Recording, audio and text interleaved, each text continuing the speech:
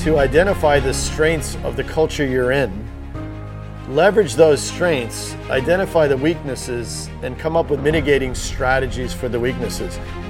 The myth that if you're in government, you can't work quickly, you can't get things done quickly, is a myth. We were deploying more applications for remote access than any other commercial operation that I've ever been part of. Desire to be someone you're not is a source of pain. People have a sixth sense about authenticity. They can tell somehow that you're faking it, and that erodes trust, and that erodes some of the most basic human connections we can make with people. I spent a lot of time trying to learn and connect and understand people at a deeper level, and the better I was at connecting with the people, the better I did. Look for that next opportunity where you create value and where you can have a passion, even if it's not on whatever career path you set out for yourself. This is CIONet TV. My name is Hendrik Dekkers. I'm here today with Stuart McGuigan, who is the former Chief Information Officer of the Department of State from his hometown in Providence, Rhode Island. A very warm welcome, Stuart. Thank you. I'm thrilled to be here. Stuart, you have degrees from Fairfield University and Yale. You started your career as a researcher at Honeywell, and you held senior IT leadership and CIO positions at Merck, Medco Health Solutions, Liberty Mutual Group, CVS Caremark, and Johnson & Johnson. Your last position was as CIO of the US Department of State. For those of us outside of the US, that's basically the Ministry of Foreign Affairs from the US. So Stuart, tell us a little bit more about yourself. What's your background and how did you arrive in these positions as CIO? I'll start with how I arrived in these positions, and I can say almost purely accidentally. I can tell you a story that makes my career sound like it was very purposeful and planned, but really it happened quite by accident. When I was in graduate school and at Honeywell, I was fascinated by how people think, how they reason. And so I was studying artificial intelligence and cognitive science, first at Yale as part of the graduate program, and then at Honeywell, sponsored by government programs. And I became more and more interested in the mechanisms people use to reason, how they get persuaded, and actually a little too fascinated, not enough time finishing my dissertation. Luckily, I met my future wife, and she was very interested in my having maybe longer term career plans. And so as I looked around, we just about hit the beginning of the AI winter in those days. So there weren't a lot of AI jobs, but there were jobs for people who could do statistical modeling. And so that's how I ended up at Merck in marketing, not in IT, doing predictive analytics, and did a 5-year career in marketing, including product management. The way I got to be a CIO is, and this explains a lot of my personality, is that I complained a little too often and a little too loudly about the quality of the data, the availability of the data, the accessibility of the tools. And like all good companies, when someone makes a bit of noise, they look and say, how about you be in charge of fixing IT? So I developed the first IT strategic plan for Merck. I was initially not very happy with that because I love doing the analytics. But after a very short period of time, I saw what tremendous leverage there was in better uniting business purpose, business strategy and objectives to IT strategy. And after a couple of years, I thought, well, we've solved that problem. We know how to do that. And honestly, I think I've spent the next 20-something years of my career trying to make that true. And I mean, you spend a lot of time in pharma and healthcare. That's a great environment to be working in, right? Oh, it is. It's a very data-driven environment. It's a very analytical environment. It's a very objective environment. People look at the cold light of data every day to determine whether what we're doing is improving people's lives or not. And that's the filter on our activities. Are we improving patient care? Are we improving patient quality of life? And to be tied to that purpose is a tremendous source of motivation for really everyone in a pharmaceutical company, including IT. Yeah. And so your last position in pharma healthcare was at CIO as Johnson & Johnson. Yes. And then in 2019, you went to the Department of State. So that's pretty important career shift, no? Yeah, I'd been at Johnson & Johnson for 7 years, which is a long time for a CIO. Mm-hmm. And my direct boss had just retired in October. And I got a call in November, would I be interested in helping out at the Department of State? And I'd had relatives who had served in government and international jobs. So I knew about the government to a small degree, but I came down to Washington and met with leadership, including the secretary at the time. Mm-hmm. And he said, we'd like you to come here to build up the capabilities of the Department of State to serve the people of the U.S., to support its diplomatic mission, to operate more efficiently, to better use taxpayer dollars. And regardless of who's secretary after him, the Department of State will run better. So it's very much a non-political position, very much a moment in time to invest in infrastructure. Okay, so you started there 2019, correct? Mm-hmm. But it's a huge organization. Yes. It's 80,000 people, crews or teams around the globe. Describe a little bit the business of the DOS. So the business is to maintain relationships with virtually every country in the world. And although there are 80,000 people in the US and globally, they're in 190 countries.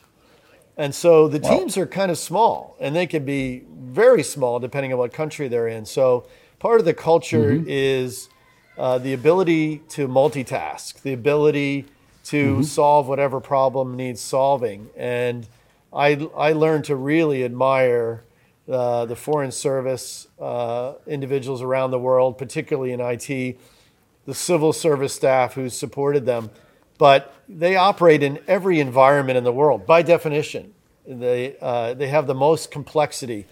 You could be in Brussels with all the infrastructure in the world, working and supporting NATO. You could be in countries in Africa where internet connectivity can't be taken for granted, and then virtually everything in between. So it really defined an environment where you couldn't say one size fits all. And so that was part of the art and science of marrying the mission, the many missions of the Department of State to the technology strategy. Okay, so to that end, it was comparable with Johnson & Johnson also being a global company around the world, and then Department of State is also, same size maybe, same budget almost on IT. But I can imagine that the culture was a bit different. A commercial organization, a government organization, how do you compare that? So everyone I met with before I joined said that I was going to be astounded by the differences of working in a company like Johnson & Johnson and working for the Department of State. But I'd say there are more similarities than differences. Okay. And I actually learned after I arrived that the leadership of the Department of State had met with the CEO of Johnson & Johnson to discuss how to develop strategy and enhance employee engagement in a multinational, multi-purpose organization that is, by definition, fairly decentralized.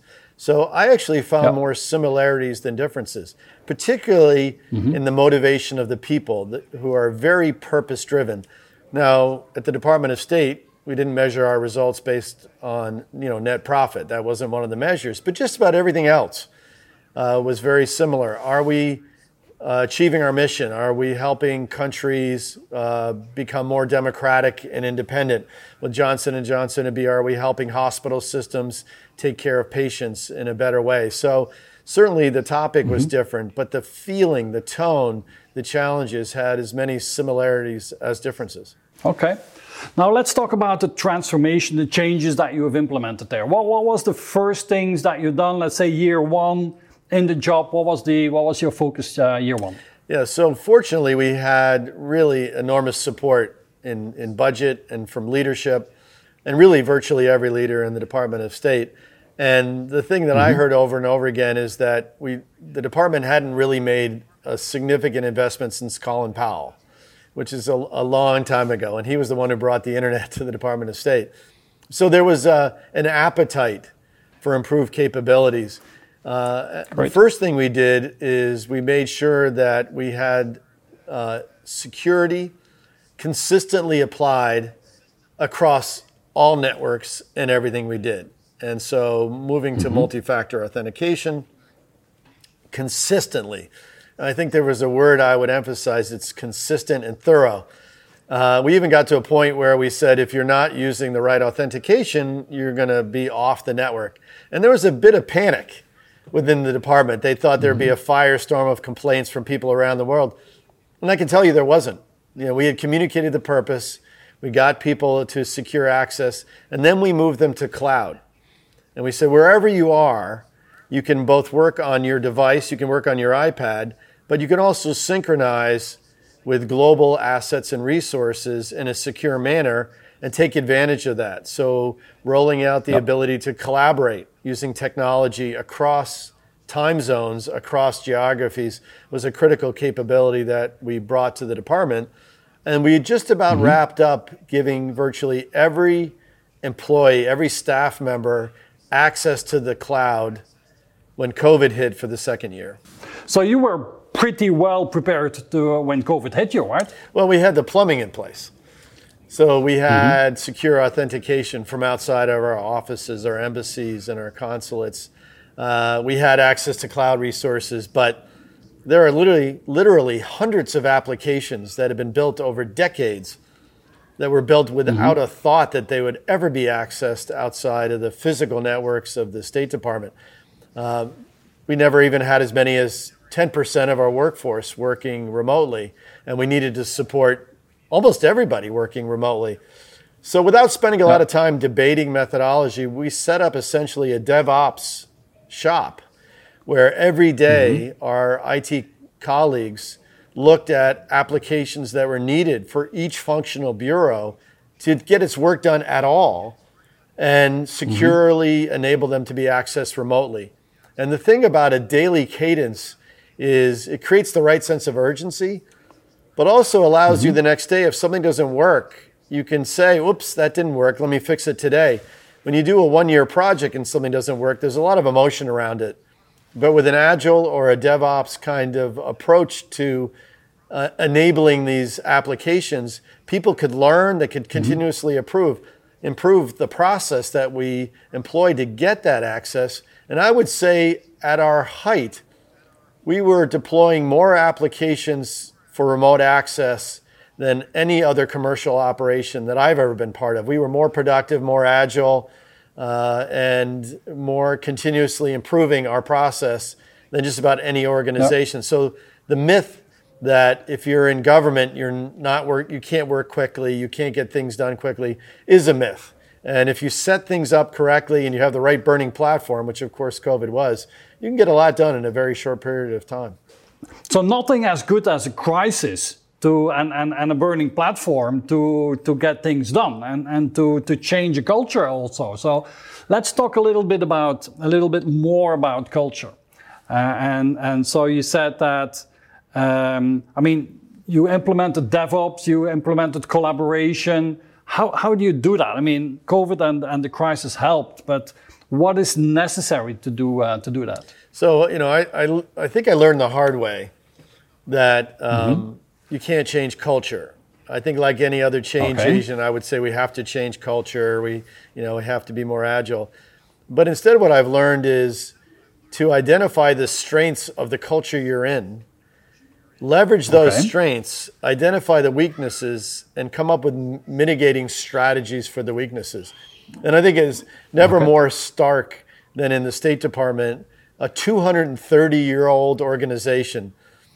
Someone coming in for a couple of years as the CIO is not going to change their culture. But instead, what we did is we aligned the way we were working with the culture of the State Department, which is very mission-driven. It's very short-term driven because you think about foreign policy and foreign affairs, things come up and you have to respond quickly. Yes, you have long-term strategies, you have a lot of analysis, but particularly the IT group is very used to responding to rapidly emerging or developing situations, whether it's an evacuation, it's bringing a new embassy up online. And so we connected to those things that worked well at the State Department already, and then enhanced the things that were a bit of a challenge. So it's a decentralized organization, many bureaus. We operated within the bureaus, but we made everything transparent. If you were operating in anti-narcotics and you had a great new tool for doing analytics, you could go off and develop that tool. We weren't going to stop you. Matter of fact, we were going to help accelerate your progress.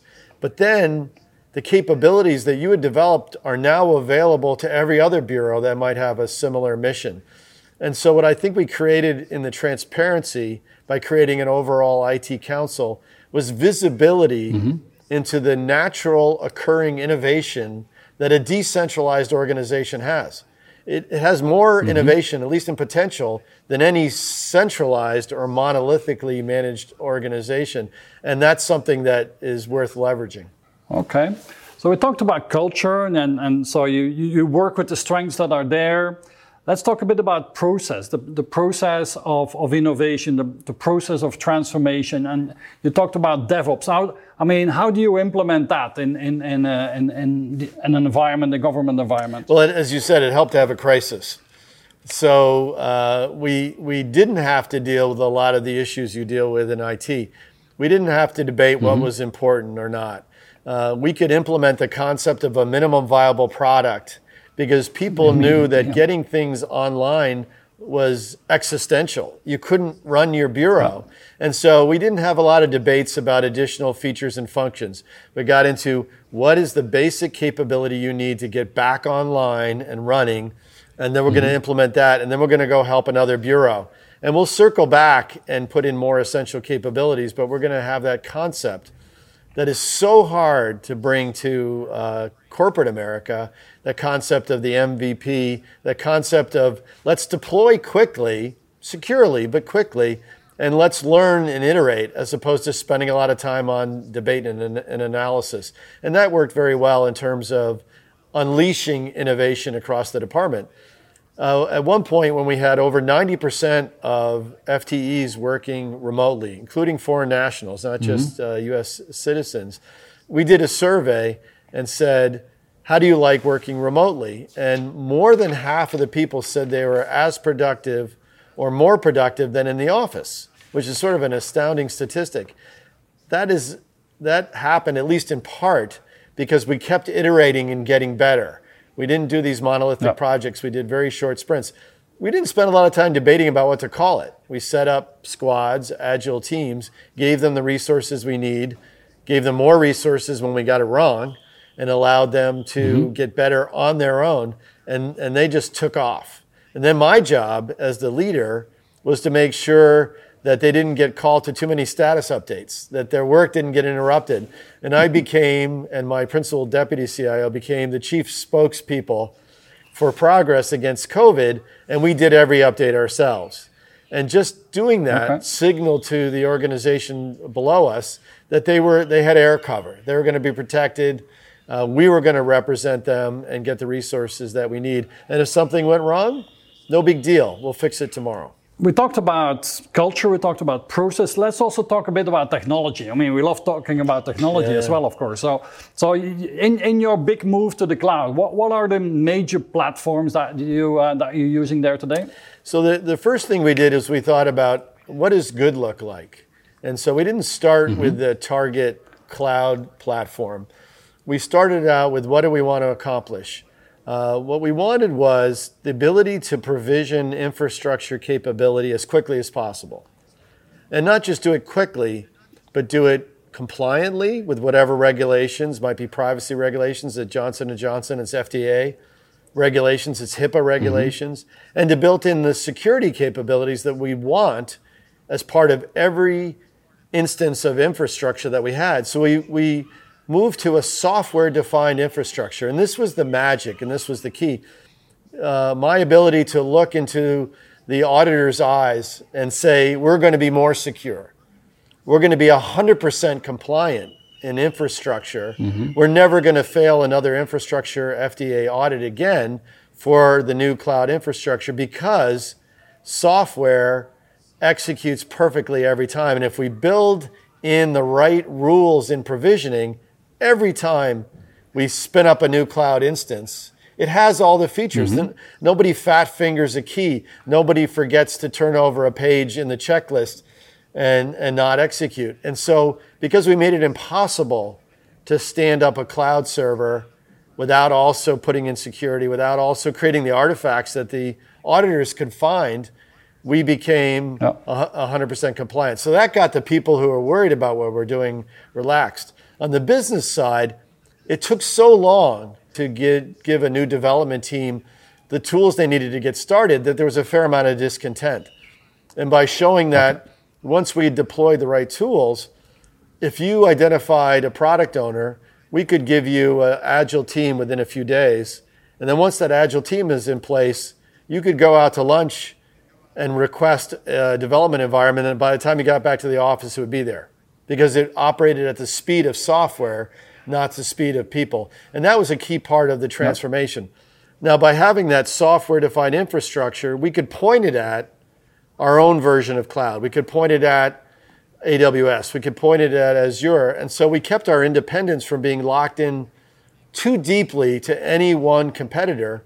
And we kept them competing by bringing new features and functions to what we did, because tomorrow we might provision somebody else if we weren't happy with the service or the capabilities we were getting. So it wasn't just the cloud, it was the way that we went about it that I think really was transformative. You said you had a strategy to make sure that you're not bound to one cloud provider. What's the implementation of that? So it really needed a provisioning layer, really needed something like OpenShift or even using Kubernetes as a platform that gave us a layer of insulation from any one particular implementation of cloud. Yep. And although there are a small number of dominant players, it's good to keep them competing with each other and competing with your businesses.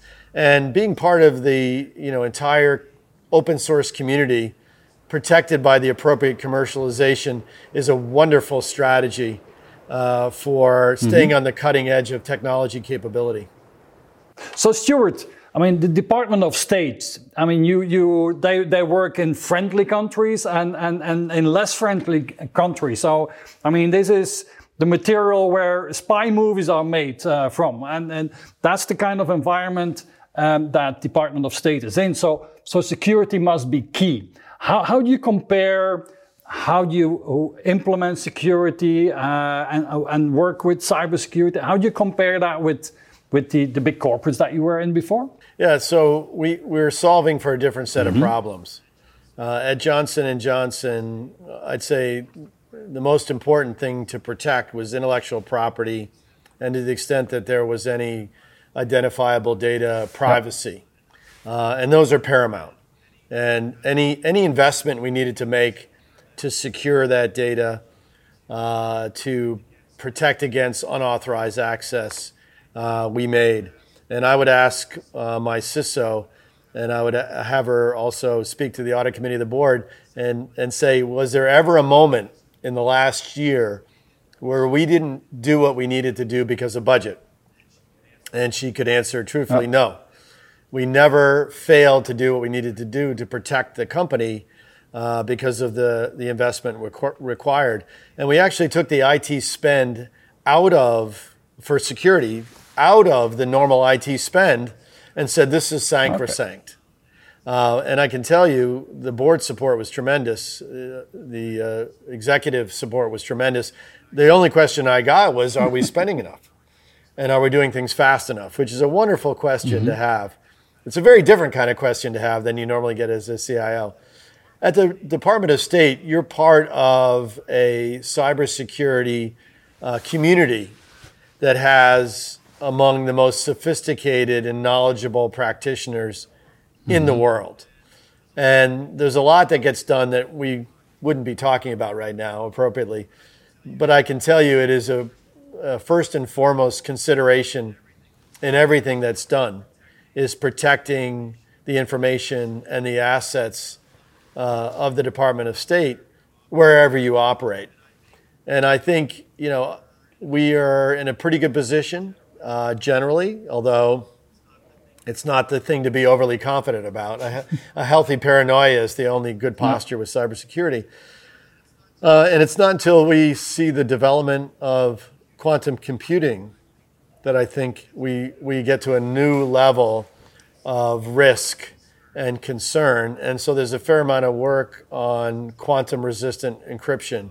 And so it's a constantly escalating battle. It's something you have to pay constant attention to and continually raise your game. And part of it is as much the people and the behavior and making sure they're educated. Phishing is an obvious one. People can inadvertently bring in a ransomware attack if they don't have the proper behavior. So the human component requires ever more attention, not just the technology component. Now, your heart, your passion from the beginning of your career was with artificial intelligence, with analytics, and so on. So I mean, we're now many, many years later. How do you use artificial intelligence and modeling in a government environment, in a Department of State environment? In many ways, I think the Department of State is ideally suited for machine learning models, predictive analytics. Healthcare is a much tougher environment for that, because if you think about a system that's recently been developed to diagnose lung cancer from X-rays, your level of precision has to be pretty darn high, right? You really can't afford to miss a potential cancer, and you can't overdiagnose either because you burden the healthcare system. In the Department of State, often it suffices to get a little bit of a warning that something may occur. One of my favorite modeling exercises was creating a predictive model that predicted the timing and the degree of population migration in certain parts of the world. And one of the factors in the predictive model was the price of goats. And it turns out that when the price of goats goes down too fast, it means that there's a group of people who need to move, and they're liquidating their assets, which suppresses the value of goats in the marketplace. And not only can you know that and know that something's happening in a part of the world, you can begin to quantify how big a drop in price of goats.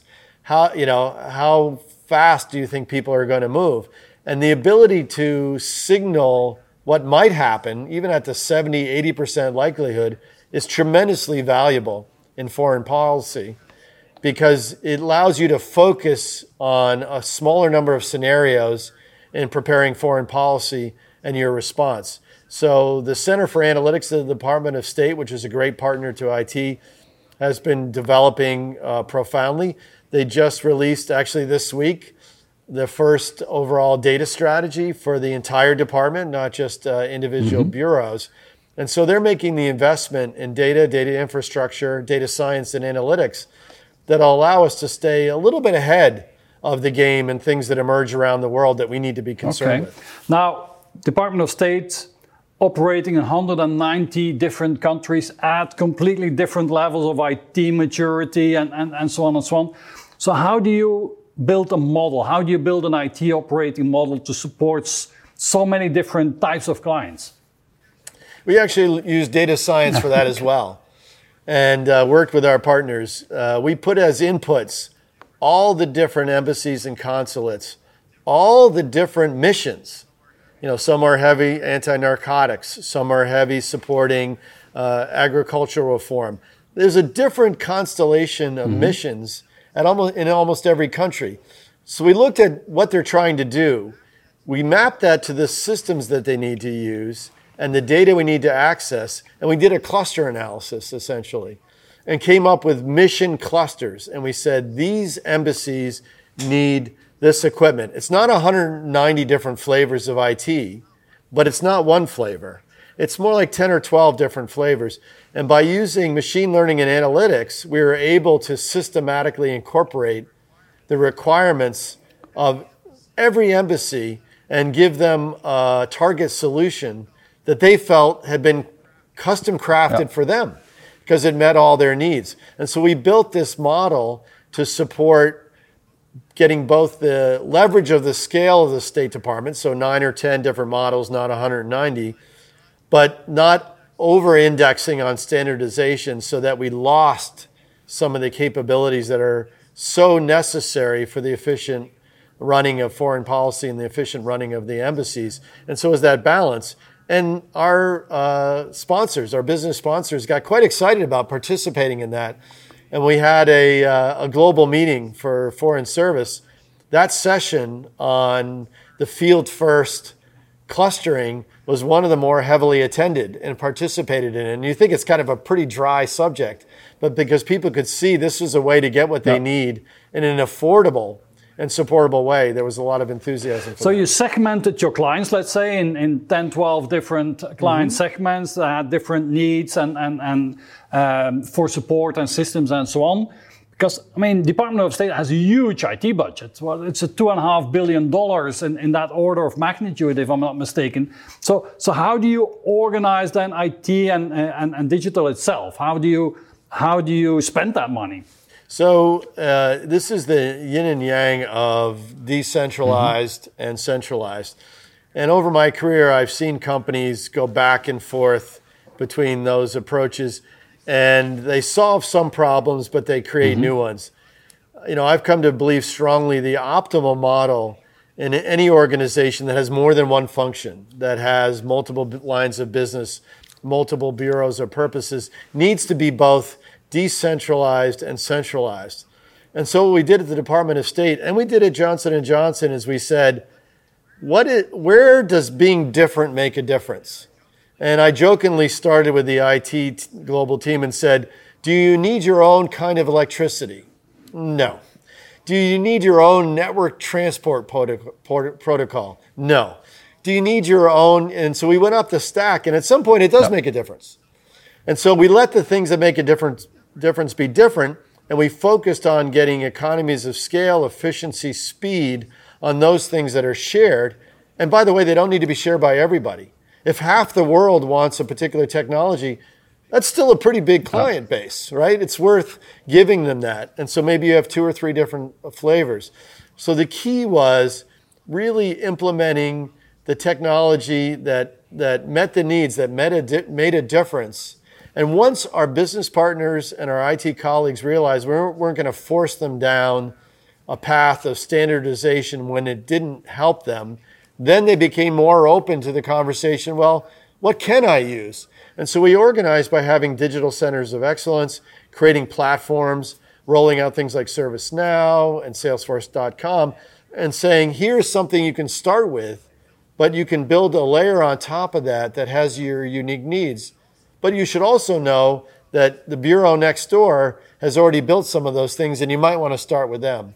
So think about, instead of starting from scratch, a bureau executing a strategy in Africa might find 2/3 of what they need already built in the department.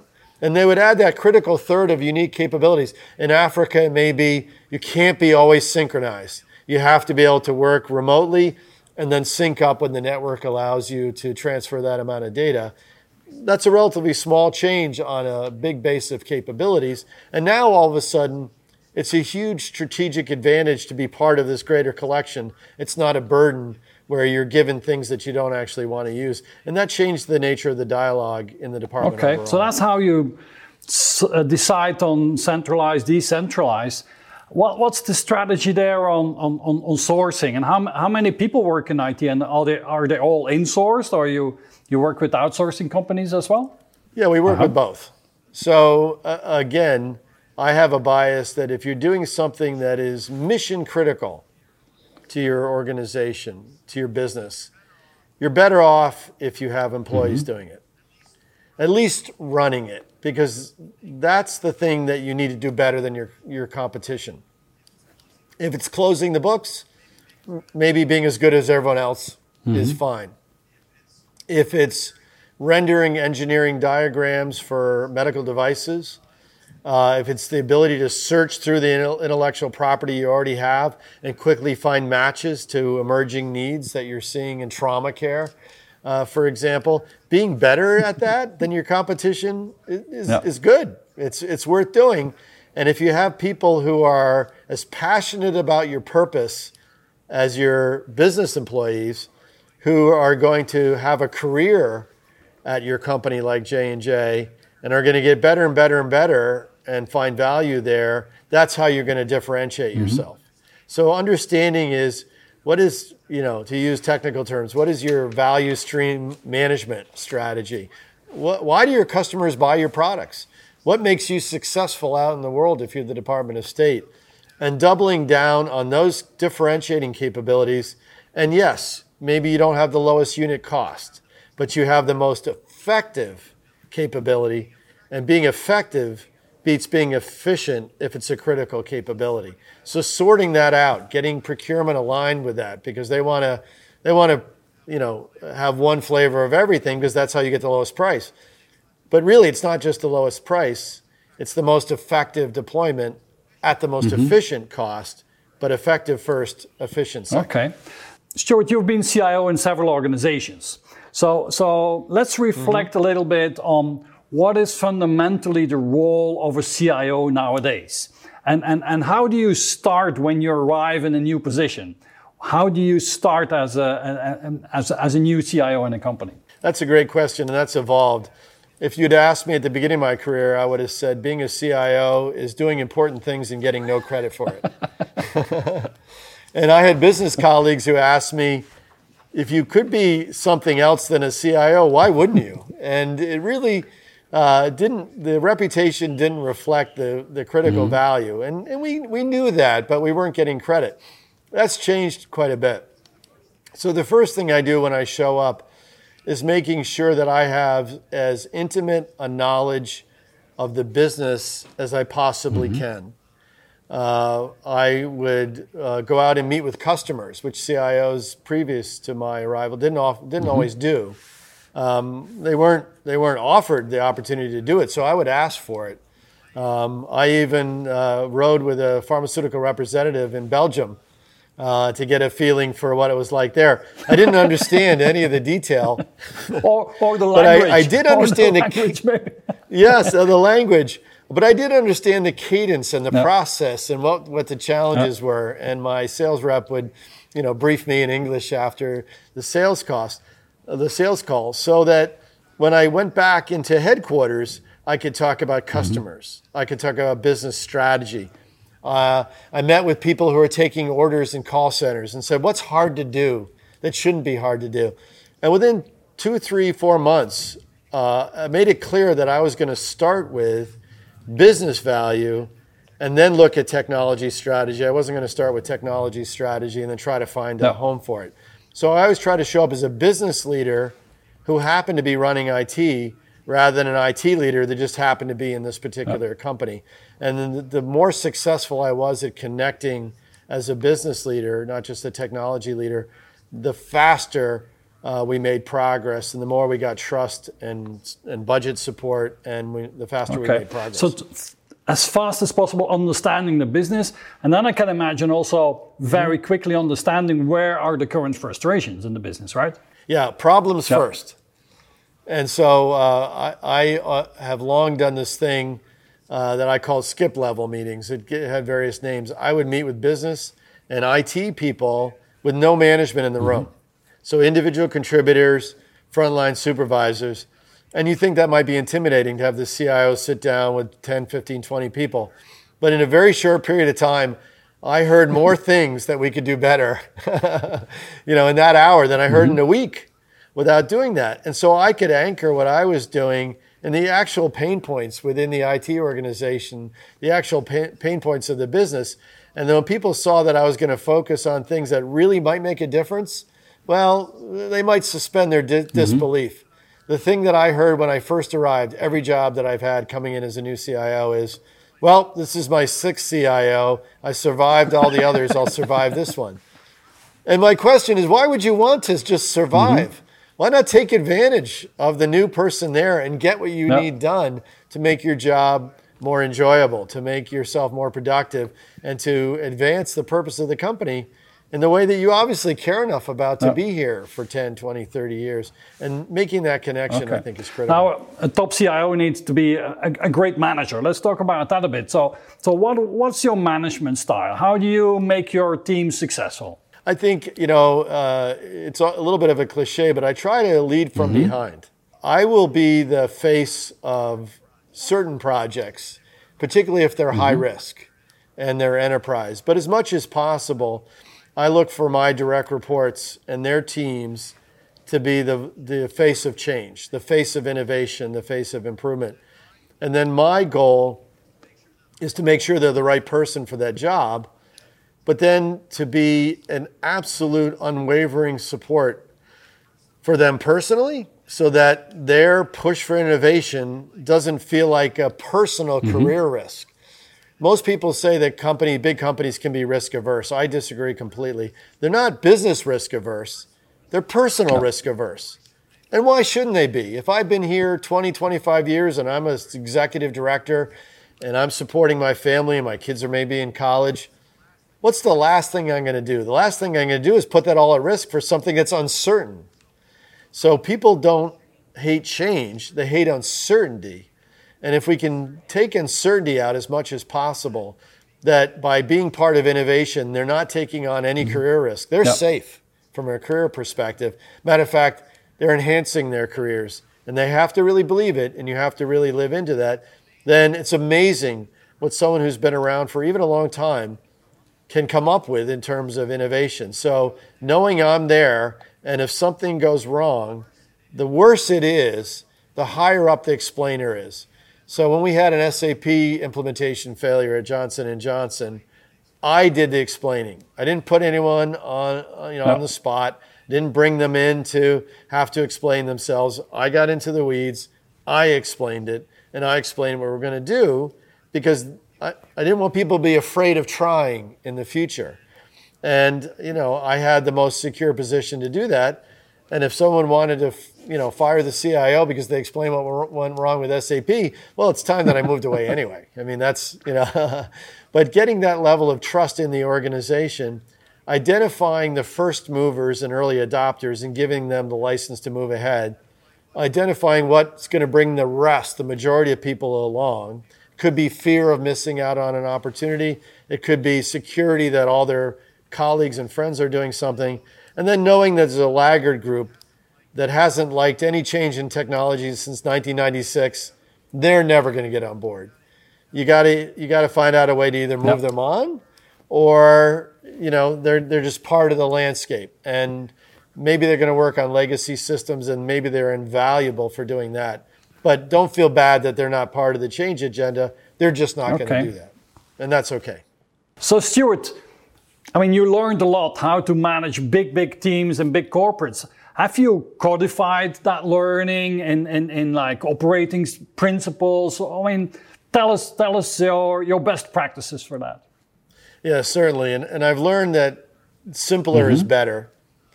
But also being clear and specific. And I've refined these over time, but I can tell you they were just as useful in the Department of State as they were at Johnson & Johnson and CVS and other places. And the first principle I refer to as absolute business alignment. And in government, it's absolute mission alignment, because they're not in business. And it means that we know the business value and purpose behind everything we do in technology. It doesn't matter how deep in the infrastructure. And I use the example of someone making a firewall change to enable connectivity to a customer. If it's just a list of mechanical network changes, and they have a list of 12 things, and they got 10 of them done, it's Friday at 5 o'clock, they'll go home, because it's just a list, and there'll be another list on Monday, and they should go home. It's 5 o'clock. It's a Friday. But if they know the purpose, if they know that 11th item is enabling connectivity to a hospital to better support trauma surgery, or that 12th item is a better connection to a government agency that we're trying to interact with to influence foreign policy, they might stay. Matter of fact, they're likely to stay, because that's important.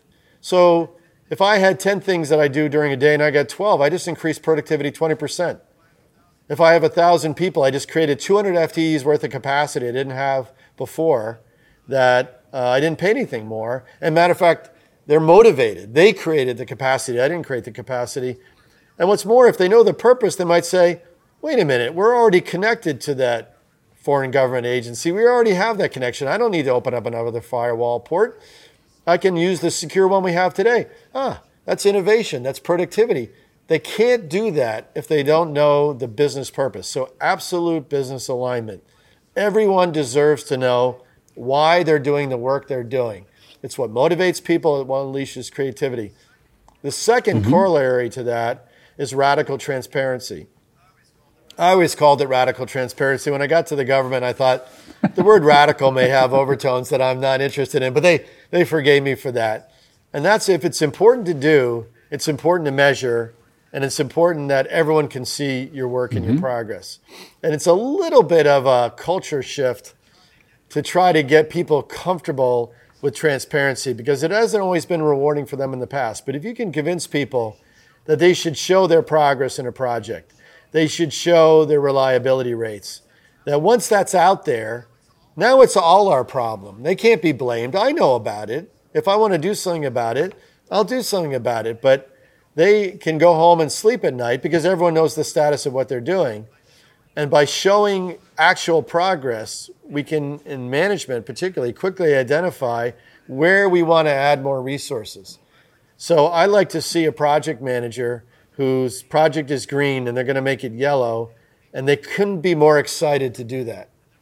And the reason they couldn't be more excited is because the project's been struggling and now it's hit whatever criteria makes it yellow, and they know they're going to get help. They're not going to get blamed, they're going to get help. Because if you have a sufficiently aggressive portfolio, some projects are going to go yellow, some projects are going to get red. That's not a bad thing as long as you know it and you can do something about it. So that transparency and business alignment makes sure you're working on the right things and you're getting the support you need. And the two others that help support those are innovation, continuous innovation, and also big innovation. Once in a while, you'll come up with something that's breakthrough. And technology has provided us with a platform in the last few years, whether it's machine learning, big data, et cetera. But constant improvement should be part of the expectation of everybody. It makes jobs more rewarding. And the fourth one is integrity. You have to mean what you say what you mean, and have the courage to be transparent and support what you're doing. Have the integrity of yourself as a person, your systems, et cetera. So I make the integrity principle carry a lot of water, but it's really in support of the first two primary principles. So that are your operating principles. Let's talk a bit more about your leadership and your leadership style. And maybe we can take it from, well, what do you think the people that work close with you in the different companies where you were the head of IT, what do you think that will say about you and about your leadership style? It really depends on where they're coming from. I would hope all of them would say that I'm a leader they can absolutely trust. That whatever happens, I have their back and I support what they're doing. And so they don't have to worry about their boss. But I can tell you, it's different based on personality type. So I think the journey is as important as the destination. And that to really advance a culture and really advance a company's capability, they have to be part of the journey. Otherwise, it disappears when you leave. And so there are people who are, by nature, command and control. And they just want me to make a decision. And they might say, it's frustrating that he tries to bring everyone along. I just wish he knows what the right answer is. I wish he'd just do it. And so my job with them is to explain that I might know the right answer. I might think I know the right answer and be wrong. But regardless, the answer will be better and will be better established to the extent that we bring everyone along. There are people who are not comfortable with transparency, and they might say, I don't get why I just can't do what I need to do. Why do I have to tell everybody about it? And they have to be brought along that this is actually in their best interest. It's not just my principle. And so I would say, first and foremost, trust. Sometimes we don't understand what the heck he's saying. It gets too abstract. But I always feel comfortable asking questions and being able to get answers to my questions in a safe space. And so I hope at the final end of the takeaway, I'm part of a team that works together and that I trust my boss and my leader. Now, Stuart, you were so good to send us your MBTI, your personality profile. And we know it's not necessarily 100% scientific, but still, it's an interesting way to talk about your personality. And you shared that your personality type is INFP. And an INFP, a mediator, is someone who possesses an introverted, intuitive feeling and prospecting personality traits. And these are typically rare personality types that tend to be quiet, open-minded, imaginative, and they apply caring and creative approach to everything they do. Does that sound right to you? For you? Yeah, it's approximately right. I think, whether it's by training or my experiences, I've become an outgoing introvert. I actually look forward to meeting new people. I'm quite social, but I do need my time to recharge, to read, to think, to plan. So I'd said on the intuitive part, I am a pattern recognizer, and I've had to learn to go back and connect the dots for people that like more linear progress. I'm married to someone who's more linear, and I'll say something out of the blue, and she'll look at me like I have three heads. What are you talking about? And I have to go back and say, oh, remember when you said this? Well, then I thought that, and then I thought this, and now I ended up, that's what I said out loud. Yeah, I know it makes no sense. And so, those two things together, I've had to use them as strengths, or I have the opportunity to use them as strengths, but I'll also balance them because they also contain their own weaknesses. And on the feeling and thinking side, the rational, the emotional side, where do you stand there? That's also been more evolved, because I used to be an INTJ when you tested me early on 20 years ago. And I think it's reflected that I've become more and more aware that it's the people, stupid. Clinton had that bumper sticker that said it's the economy, stupid. I have an equivalent one that says it's the people, stupid. When I started being an analytical person, I thought, just get the right data and metrics, the right models, show people how they're doing, show them where they should aim, and you're in great shape. And that helps, but it doesn't do it. And I was puzzled. And so then I ended up working with General Electric as a client, and they made you do Lean Six Sigma. So I learned Lean Six Sigma, and I said, if you have the data and you have the right process and you put those things together, then you're going to have a wonderful company. And that helps, but it doesn't do it. And finally I realized, if you don't change the hearts and minds, if you're not connecting with people emotionally, they may do what you say, but it's not theirs, and they're not going to own it, and they're not going to embrace it. So, all those things are true. It's great to have data analytics. It's great to understand your process, to understand your value to your customers. But at the end of the day, do the people you work with want to do the things you think they need to do? Do they own it? Do they care about it? And so that more feeling, perceiving aspect I found to be more valuable as a leader, especially later in my career, where the technology is not too hard. Technology is easy. People are hard. And the better I was at connecting with the people, the better I did. And I don't claim certainly to have perfected it. I have gotten better, but I'm still learning. I'm still learning how to connect and influence and relate to people in what I'm doing today. So people, INFPs, mediators, the typical strengths are that they are empathetic, generous, open-minded, creative, passionate, idealistic. Which one feels most close to you of these strengths? Idealistic. Hard for me to understand why everyone doesn't want to do absolutely the right thing all the time. I can trace back all the challenges I've had in life, in work and career, to being overly idealistic, having expectations about what we're doing and why we were doing it. And I had to learn, and actually a good friend pointed this out to me, that I had an arc that I went through when I joined a new company. When I first got there, couldn't be a better place. Everyone's terrific. Everyone wants to do the right thing. This is the place that I should have joined long ago. I'll be here forever. And then reality sets in, right? People are people. Culture is culture.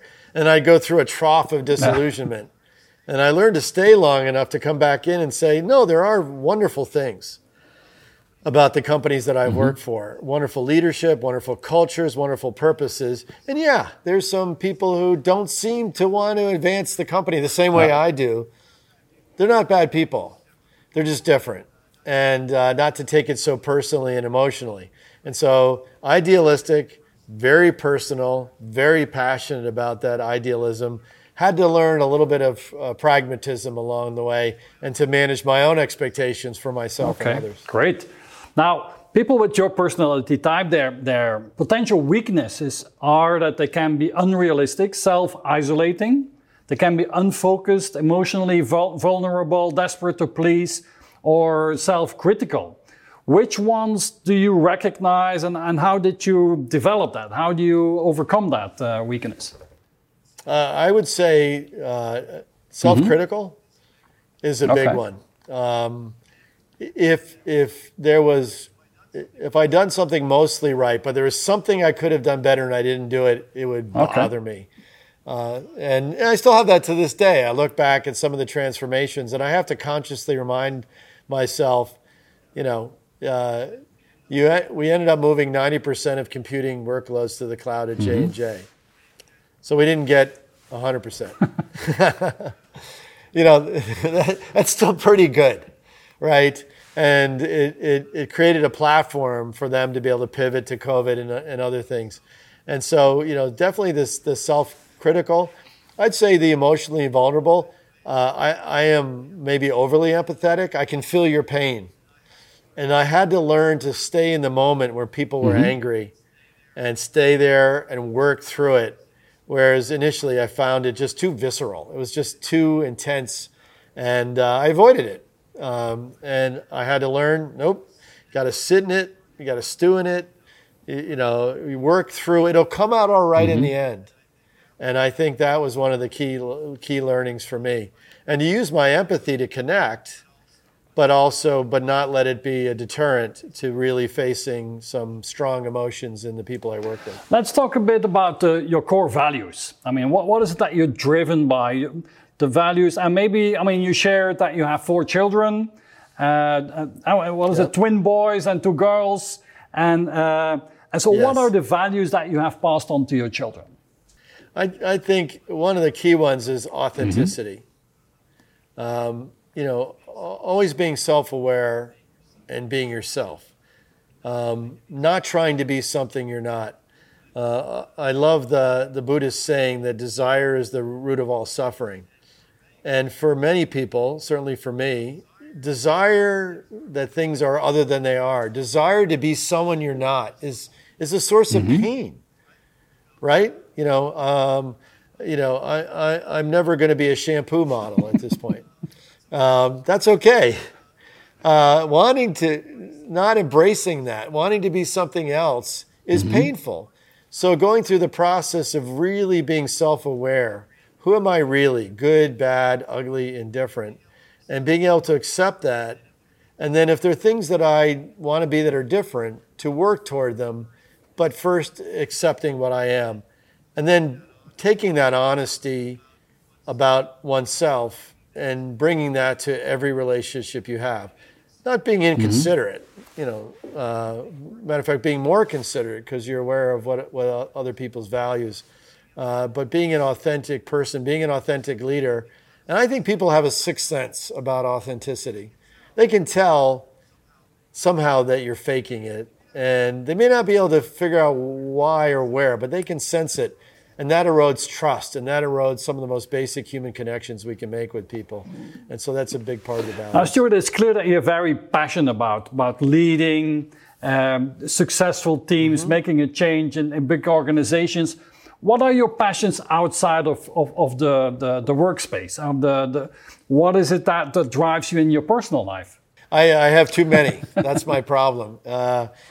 At one point in my growing up, I was going to be a professional musician, and I still play the trumpet. Wow!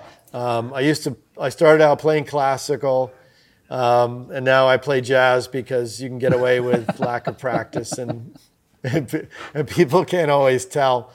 But so music is a big part of my life. I listen to music. I play music. My wife was a gifted soprano soloist. Through much of her adult life. And so music is a very important part of it. History.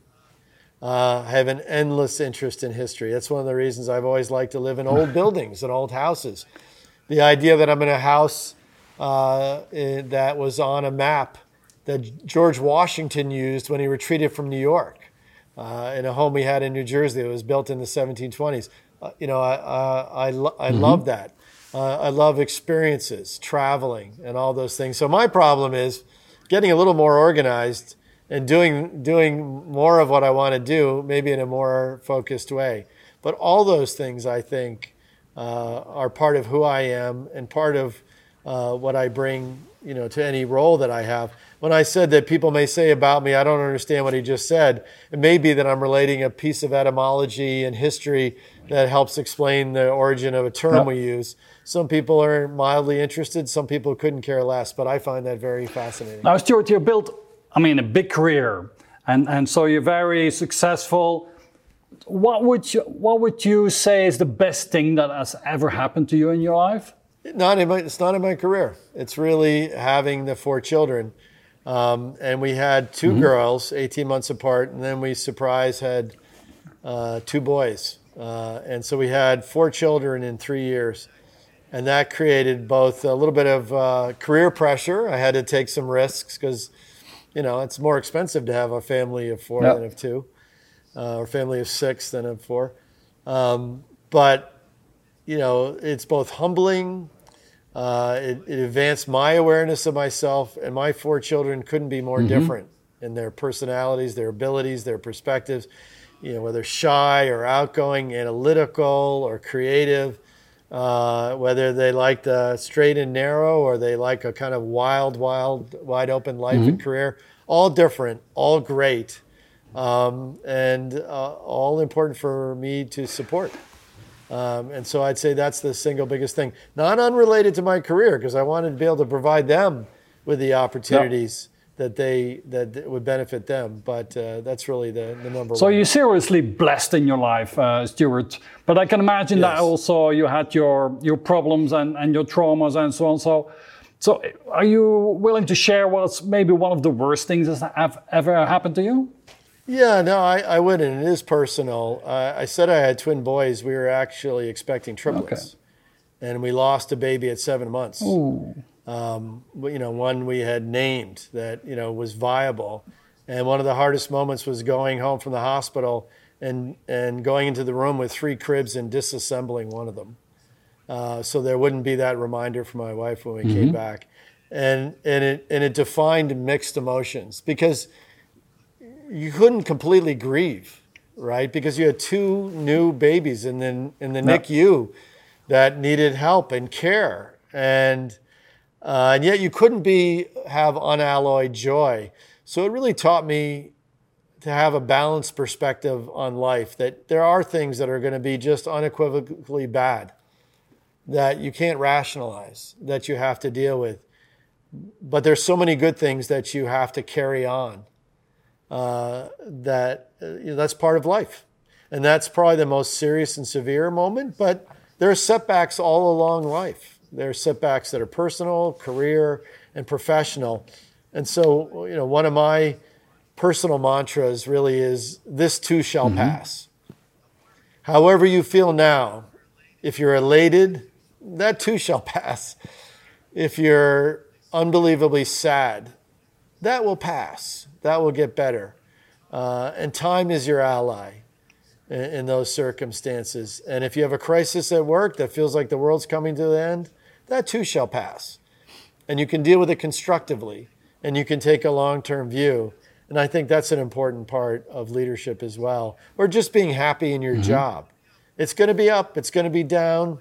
That's life. It means you're alive and you're part of this world. In your career, Stuart, did you have important mentors that you learned from? Or did you have important people that you look up to and learn from? And can you maybe mention one or two? I've had tons of them, and wouldn't have had a career without them. I had a gentleman named Pat Miller who hired me to work at Merck, and I was this academic type being hired in a sea of MBAs, and I met him. And first of all, he had a mustache and a goatee when no one did. And he had has a PhD in neuropsychology from Penn, so he's a bright guy. And I thought, if this guy isn't too academic for Merck, then I certainly am not. But he created an environment of wonder and joy and fearlessness in contributing to the companies. Now, we built statistical models. I built Monte Carlo simulations. We did some really high-end stuff. But he never lost really the childlike joy that came from the work that we did. So he was absolutely a critical mentor. Further along, the CEOs I've worked for have all taken the time, whether it's Ted Kelly at Liberty Mutual, who really took every moment of interaction with him to train me of how to be a business executive, not just an IT leader. Whether it was Tom Ryan, the fearless leader of CVS, and Larry Merlo, who recently retired as the CEO, as absolutely, unequivocally going after the very best results and the very best performance, and literally afraid of nothing. And then at Johnson & Johnson, working under Sandy Peterson and Alex Skorsky, who just continually inspired me and all the people they work with to bring my best self there, to be fearless, to be out there pushing for innovation. And then working under Brian Bulletow, who was the Undersecretary for Management, a consummate leader who lived the West Point servant leader model, who showed up with zero ego, but tremendous intelligence and enthusiasm. I couldn't have done any of the things that I've done in my career if I hadn't worked for people like that. And I sought out those leaders. At the end of the day, it's not the company or organization you go to work for, it's the person you go to work for. And I've been very fortunate for working with the very best people, I think, available in American business, and then lastly in government. Now let's throw in a sneaky question here, Stuart, if you don't mind. I mean, it's one of my favorite questions in these interviews, and that is, you've been successful in business, but I'm sure you also had your failures. So, and it's important that we learn from them. That's what I want to focus on. So could you describe what was your most brilliant failure in business and what did you learn from it? Oh, I have so many to choose from. Let me pick one that was early in my career. I just moved up into executive leadership. I was a vice president at Merck Medco, and I became responsible for a service we provided to clients. And it was, they would ask for a report, and then someone would go off, and this was the mainframe days. They'd code something in COBOL. And then 21 days later, we're supposed to give them a report, except we were always late. And the clients were very frustrated. And I said, this is a wonderful opportunity to apply lean principles, to be able to restructure the workflow. And we set it up, and we created different work streams with simple and complex. And the short version of the story is every report got delivered ahead of 21 days, every single one. And we were moving down to 2 weeks. And the account management people out there in the field hated it and hated me because I was the face of this. And why did they hate it? What they loved doing was calling up their favorite programmer and saying, could you help me out? Could you do this thing for me the client wants? I know you've got a list of things to do, but could you bump this up and get this done? And they had a personal relationship, and they felt like they had someone they could go to when they got stuck. We took that away and made everything transparent. So yeah, they could get things expedited, but they had to tell their boss. And if they had to be really expedited, they had to tell their boss's boss, and they didn't want to do that. So I didn't understand the cultural aspects of this. I didn't understand the norms, and I didn't understand the behaviors. So we made a very simple tweak. And we said, you can escalate without having to get your boss's approval, but you only get so many every month. And just to be fair, we're going to create a fast lane for you, and we'll quietly get your work done. Oh, now all of a sudden it was brilliant. And we were all brilliant. But I missed the cultural dimension. I missed the people dimension. And I'd like to say I never forgot about it again. That would be an exaggeration. But that's what really changed my mind about what works and what doesn't work. And that was a huge operational success and a spectacular personal failure. Now, Stuart, you come across as somebody very wise and very optimistic. But I'm sure that, I mean, what is it that you fear most in your life? I think I fear not knowing. I fear being wrong and not knowing I'm wrong. And that's one of the things I've learned to tell my team. I love finding out I'm wrong as quickly as possible. Not that I like being wrong, but the alternative is being wrong and not knowing it as quickly as possible. And this idea that I'm sharing beliefs and ideas and strategies and the people listening are thinking this guy doesn't have a clue, that really bothers me. So I fear not being connected. I fear not knowing. I fear not understanding. And I'm very sensitive to that. And so I spend a lot of time trying to learn and connect and understand people at a deeper level. I'm probably more in the weeds in understanding than most people, but I think I stay at a pretty high level in terms of strategy and letting people do what they do best. I've been blessed with great direct reports, some of whom have followed me from company to company, and they have complementary skills that are very different from mine.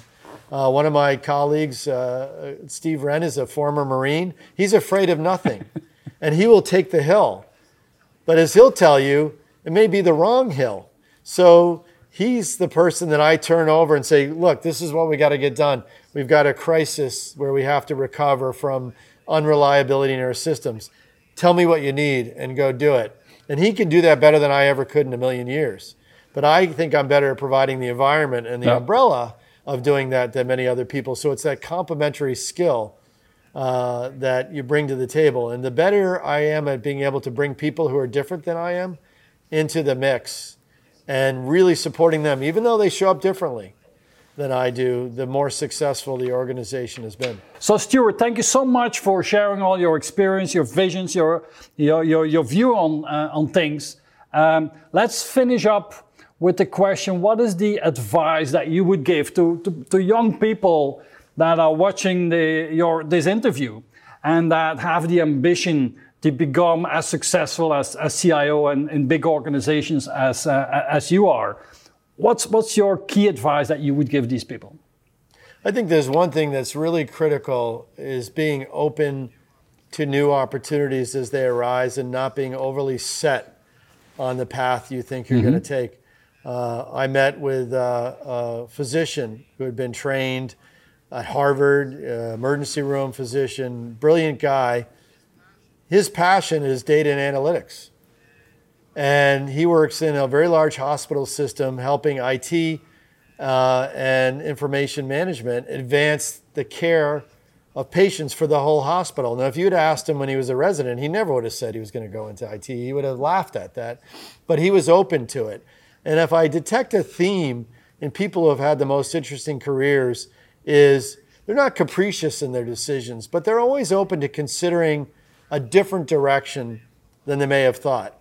If you'd asked me in graduate school, I was going to be a professor and I was going to invent new science and new technology. If you'd asked me in marketing, I was going to be a marketing leader and help bring better adoption of pharmaceutical innovation to physicians worldwide. And I could go through every job and tell you what I thought I was going to do. But to the extent that I was offered the opportunity to do something that I thought I could uniquely contribute to, that I knew I was going to have an interest in and would have an impact, the fact that it was different than what I thought my career path wasn't an impediment ultimately. It wasn't that I didn't second guess occasionally, but I would give the advice, look for that next opportunity where you create value and where you can have a passion, even if it's not on whatever career path you set out for yourself. Don't have the 10-year plan.